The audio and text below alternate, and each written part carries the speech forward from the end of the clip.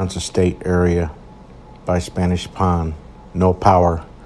Power lines down. Power's been out since yesterday at 2:30 in the afternoon. We appreciate the open mics that are coming into the WOKV app. If you have any damage or power outages to pass along, JEA reporting about 11,000 outages throughout the city of Jacksonville and into North St. Johns County. About 5% of Clay Electric customers in Clay County are without service. And at last check, St. Johns County had about 12,000 outages. Nassau County, just a few hundred, thankfully. It's a different situation in Central Florida, where we saw some pretty gnarly-looking video and photos coming in from our friends in Orlando and Seminole and Volusia County as well. WFTV Channel 9 colleague and friend to Jacksonville, former WOKV and Action News Jax reporter Christy Turner back with us again live.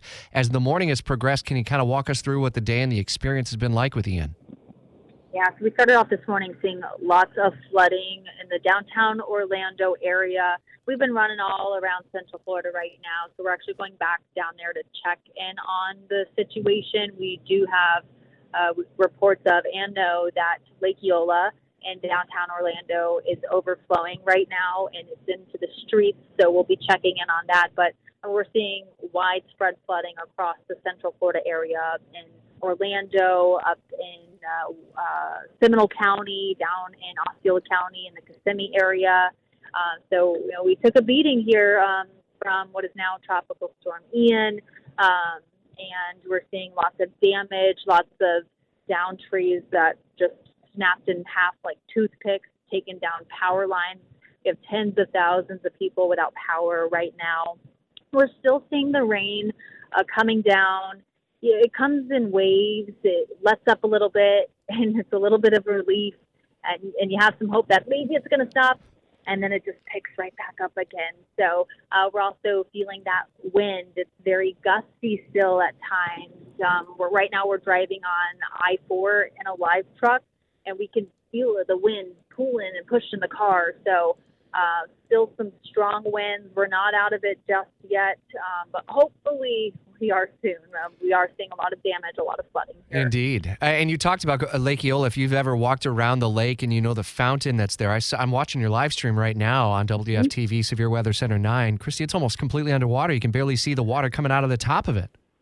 I know that's such a popular spot. A lot of people go there to visit, walk around.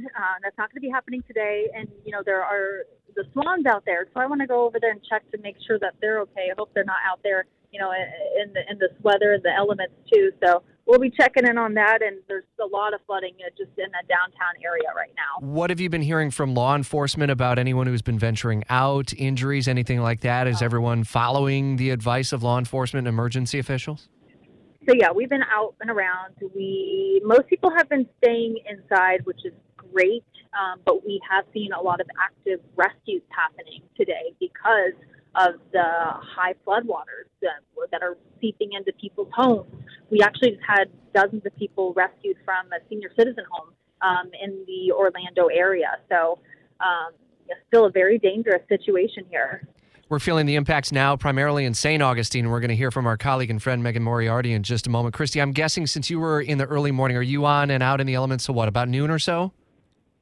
We'll be out here until 3 good. In the afternoon before we send it over to the next crew to take over for the rest of the day. I'll drop you a text maybe a little bit later and check in just to see once maybe the wind starts to subside and the rain is winding down, just to see how things look. Is that okay?